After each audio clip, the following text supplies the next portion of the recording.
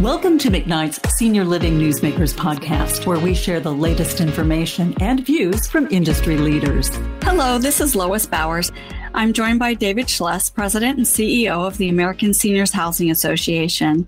We're going to take a look back at senior living in 2022 and look forward to 2023. Dave, thanks for joining me. My pleasure. Thank you, Lois.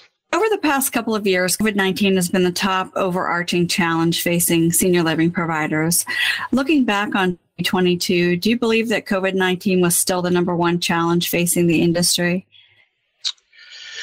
You know, my sense of 2022 was that the labor issues, challenges were really probably the overarching challenge that most operators faced in 2022.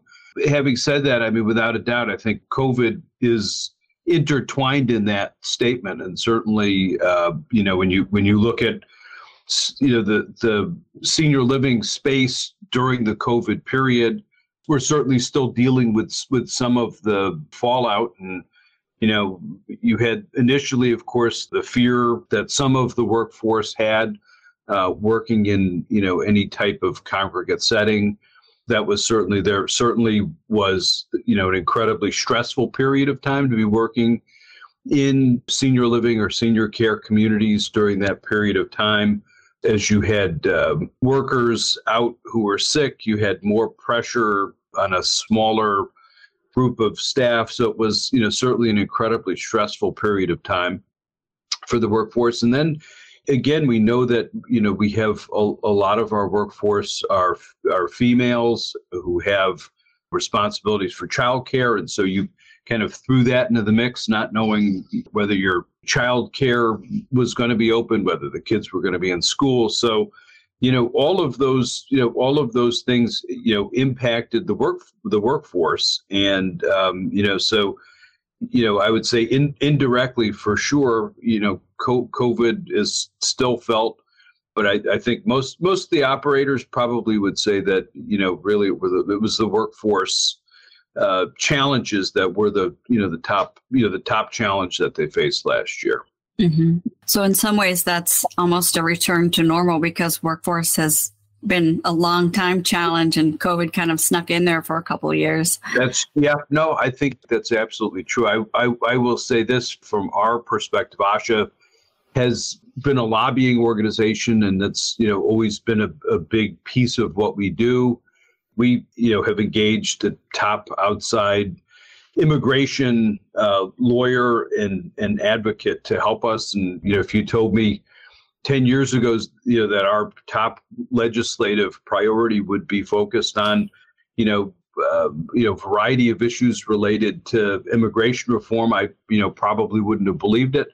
But it is really the top area of focus for us. And just looking at anything that we can possibly do and across a number of existing programs, some administrative actions that can be taken to improve the situation, and then looking at perhaps, again, some specific new pieces of targeted immigration-related legislation. Again, very much an uphill battle, but really, all focused on, I think, a pressing issue, problem, challenge that I don't think is solvable without, some significant, without an influx of new workers who are here legally and, want to be here and want to work in these settings.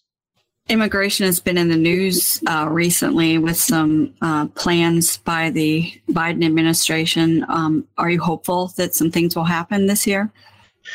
I wish I could say I was hopeful. I think there is, an awareness among, members of both political parties. Obviously, it's a very complicated political issue. We have spent a good deal of time with the White House, with other officials. I do think there are steps that can be taken by the administration and the State Department that would be helpful. There's just been a real backlog of processing visas, and so I definitely think there are some things that can be done. I always try and be optimistic and I think, some of the administrative opportunities should hopefully happen, because they're part of what we're dealing with is kind of bureaucratic logjams that, again, have really had an impact. Well, in addition to COVID and workforce issues, are there any other big challenges facing senior living owners and operators that ASHA will be working on this year? Well, I think, having done this for a number of years, I think it's fair, at least my perspective, I think this has just been an incredibly challenging period of time for all operators. I certainly, in my 30 plus years, I don't think we've had anything nearly as challenging for the operators. So certainly the inflationary pressures that, really became very evident in 2022 have been very impactful to the industry. And obviously some of those inflationary, a good amount of that was, again, labor related. And, we touched on a little of it, but it was overtime and certainly use of outside agency staffing, increased wages, increased benefits, but certainly labor-related inflationary pressures are real, and certainly were real, and certainly have impacted the profitability of the business. And of course, as we all know from our own individual lives, we have seen increases in the cost of supplies and food and insurance and utilities. And so all of those increases added to what was, just what was and continues to be an incredibly challenging period of time for the operators. And, certainly, those communities that were really most impacted by COVID from an occupancy perspective really had their hands full last year. And unfortunately, that will continue to be the case in 2023. Those are the big ones. And of course, dealing with inflation, we've watched the Fed now, really begin to ramp up interest rates, which again, while the hope is that will ease the inflation, which will be a good thing for the operators, the increased cost of capital and challenges related to accessing capital add to the real challenges of running a senior living business. Mm-hmm. Where do you think, talking with your members and others, that the senior living industry as a whole is as far as recovery from the pandemic? And do you have a sense of when the industry will fully recover? I think the optimists are hopeful that 2024 will be a turning point for the industry. I am generally an optimist, and so I think 2024 will be a better year for the industry than 2023 is likely to be. I have certainly talked to some folks that are less optimistic and think it's really going to be 2025 before we really start to rebound. What I will say is this: is I am very confident that the industry is not impaired by COVID. We've done research with ProMatura at several points in time, including a study that we did recently. The vast majority of Americans, including both older adults and their adult children, indicate and have continued to indicate that COVID won't have an impact on their decision to move into any of these settings. There's a small percentage, who are particularly, concerned at the higher acuity side. But again, it's a small piece of the population. So I'm personally as bullish on the future of senior living as I've ever been. Again, optimistically, I think 2024 will be in a better place than where we are right now. Mm-hmm. I'm glad you mentioned that research, because that certainly is good news for operators, and we've covered that somewhat. Do you think the industry will be permanently changed or affected because of the pandemic? And if so, in what ways? And I'm curious, too, if your opinion has changed over the past year or so.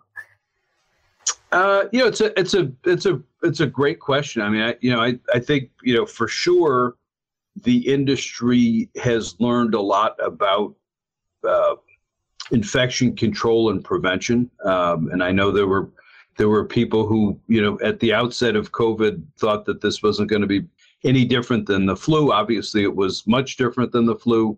But I think, the industry learned a lot about infection control and prevention. And I think that will be a lasting benefit to the industry. And I think that's true from, independent living through AL, memory care, the full continuum.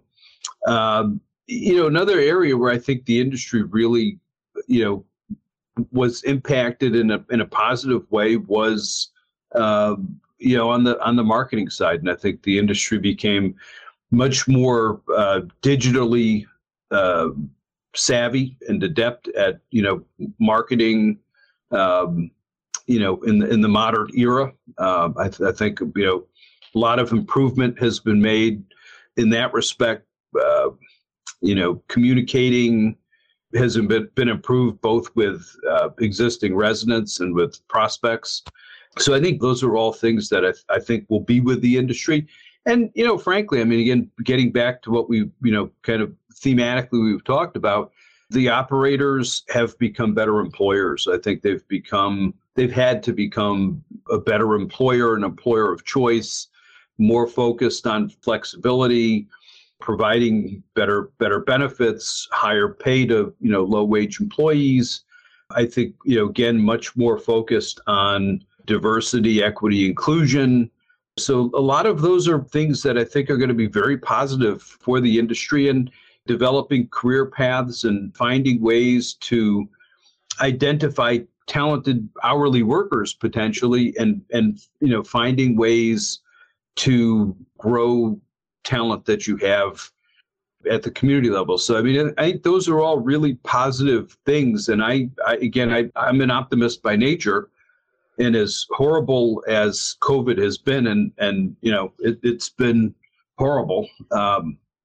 There's some elements, some aspects of what the industry had to adapt to that will be, long-term pluses for the industry. Mm-hmm. I was wondering if you could speak a minute about the Senior Living Hall of Fame. The program's organized by ASHA, and I've been honored to be a member of the selection committee. Can you talk briefly about the Hall of Fame in general, and then about this year's honorees? Sure. So, the Hall of Fame was started several years ago, and really it was one of those one of those events that was really very informally created. I mean, it really was one of our former chairman, John Rihos from Chicago Pacific Founders, was watching one of the NFL preseason games, which happened to be the Hall of Fame game that they played in Canton, Ohio. And he sent an email or a text to myself and Larry Cohen, who was at the time with Capital Senior Living, now Sonita Senior Living, and now, of course, Larry's with Trustwell. And he said, John said, well, is there a Senior Living Hall of Fame? And the answer was, neither of us, were aware of a Senior Living Hall of Fame. And, John said, well, there should be one. And so, we began that process. ASHA used to give out some Lifetime Achievement Awards. And, in a very short period of time, we decided that, it was really a good idea to recognize the men and women who have, really helped shape the industry. My caveat immediately was I didn't want to be, responsible for selecting the men and women who would be chosen for the Hall of Fame. And so we kind of followed the path of, some of the professional sports, really, probably the sports leagues where you have the top sports writers. And in this instance, we, wanted to, kind of replicate that. And that was what we did. And you've been very graciously involved in that. It's really been, it's been a wonderful collaboration, and I think everyone who's involved in the selection committee has really taken that responsibility very seriously. And we've had some, really, some really robust conversations, and so it's been one of those initiatives that, again, I don't like to call it the ASHA Senior Living Hall of Fame. We really called it the Senior Living Hall of Fame. And, so I think it's been a really neat process. And as you know, I listen in on the calls. And of course, if I weigh in, I try to do so my perspective. But it's been wonderful because I think the committee has really been able to identify some folks that really aren't active in the space and that might not otherwise have been recognized for their contributions. And I think I think it's really important to do that. And so the Hall of Fame is I think it's a really terrific way to honor the people that really built the industry, and that, the industry, there's not a definitive way to do this. So, I mean, it's, to some extent, when you look at the biographies of the men, or at least when I look at the biographies of the men and women who have been selected, to the Hall of Fame, I mean, you kind of weave together the history of the business a little bit. And, that to me has always been really exciting, and it's a really nice thing to do. Mm-hmm. I've been covering the industry for probably about a decade, and I've really enjoyed learning about the history that came before I was familiar with it as I am now. So I'm happy to be a part of that. Can you talk briefly a little bit about this year's honorees? Sure. So, again, we have a class of inductees that are really all very different, but all very significant contributors to the industry. Karen Brown Wilson was the founder of Assisted Living Concepts. And really, in a lot of respects, she's probably been out of the business for, I would say, at least a decade or more than a decade. But, she was a really important figure in the business, because she was really, I would say, one of the early assisted living pioneers. And, as many people in the industry, her personal experience dealing with her mom really was the kind of impetus for her involvement and her, her desire to create a non-institutional setting. So not only was she a pioneer in terms of the early AL model, but she was also really very much a pioneer in terms of her focus on older adults with, less, financial means. And so she was really the catalyst to the Medicaid waiver being used for, non-institutional, long-term care. And she did that in Oregon and elsewhere. And that was, I think, she was many years probably ahead of her time. As the industry was really very focused and has historically been focused on, more middle income or, upper middle income. So Karen Brown Wilson, I think very deserving of induction into the Hall of Fame.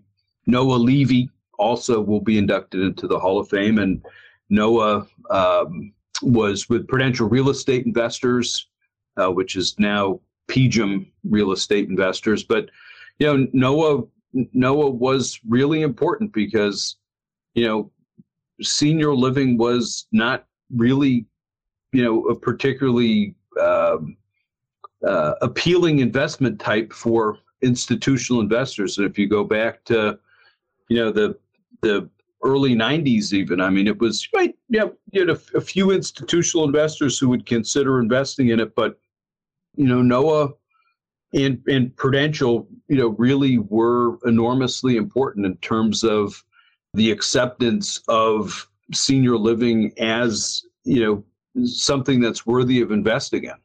And Noah, Noah's investments while he was at Prudential, really helped grow a number of very important companies in the business. So, Noah, definitely made his mark on the business. He was also an ASHA chairman, so he was very involved in ASHA, and he was, incredibly. Noah's just incredibly bright, incredibly thoughtful, and really helped shape our political action committee, our public policy. So Noah was a force, and and I'm just thrilled that he's going to be recognized with induction into the Hall of Fame, and a very worthy inductee. And then the additional two inductees will be Karen and Chuck Lytle. And Karen and Chuck are also really pioneers in the senior living space, and they were the force behind what was leisure care. And initially with the development of a number of independent assisted living communities out in the Pacific Northwest, West Coast. And they, built a terrific company. Ultimately, they have been involved in the ownership with Lytle Enterprises. At a certain point, they sold the management company, which was Leisure Care, to Dan Madsen, who had worked with them for a number of years. And and I look at Karen and Chuck. I mean, they were also really important because they I would say they fostered, or they incubated a number of people who subsequently went on to start and run a number of senior living companies in the industry. Obviously, Dan Madsen has continued to grow Leisure Care. You had Dwayne Clark, who started Aegis Living, and Dwayne worked with them for a number of years, and Paul Dendy, who had been the CEO of Milestone Retirement Communities for a number of years, and Tana Gall, who, of course, is the CEO of Merrill Gardens. So, there's a tree of really terrific executives in the industry that that were touched by Karen and Chuck, and I think that's great testament to them that that they kind of fostered, a number of really terrific professionals in the business. So it's a really neat class of inductees this year. Thanks for sharing that information. And I'll mention that people can find out more about the inductees on the ASHA website and on the McKnight Senior Living website.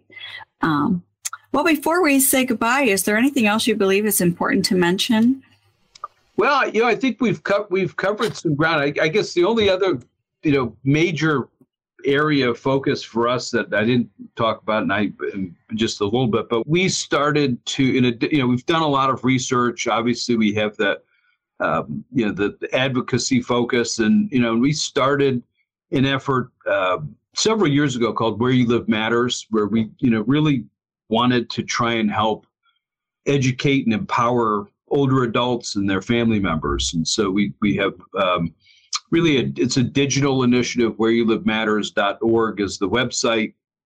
And then we have a full social media platform. And we're really, doing a complete overhaul. We'll be, completely overhauling the website. And, so that's something that we're very excited about.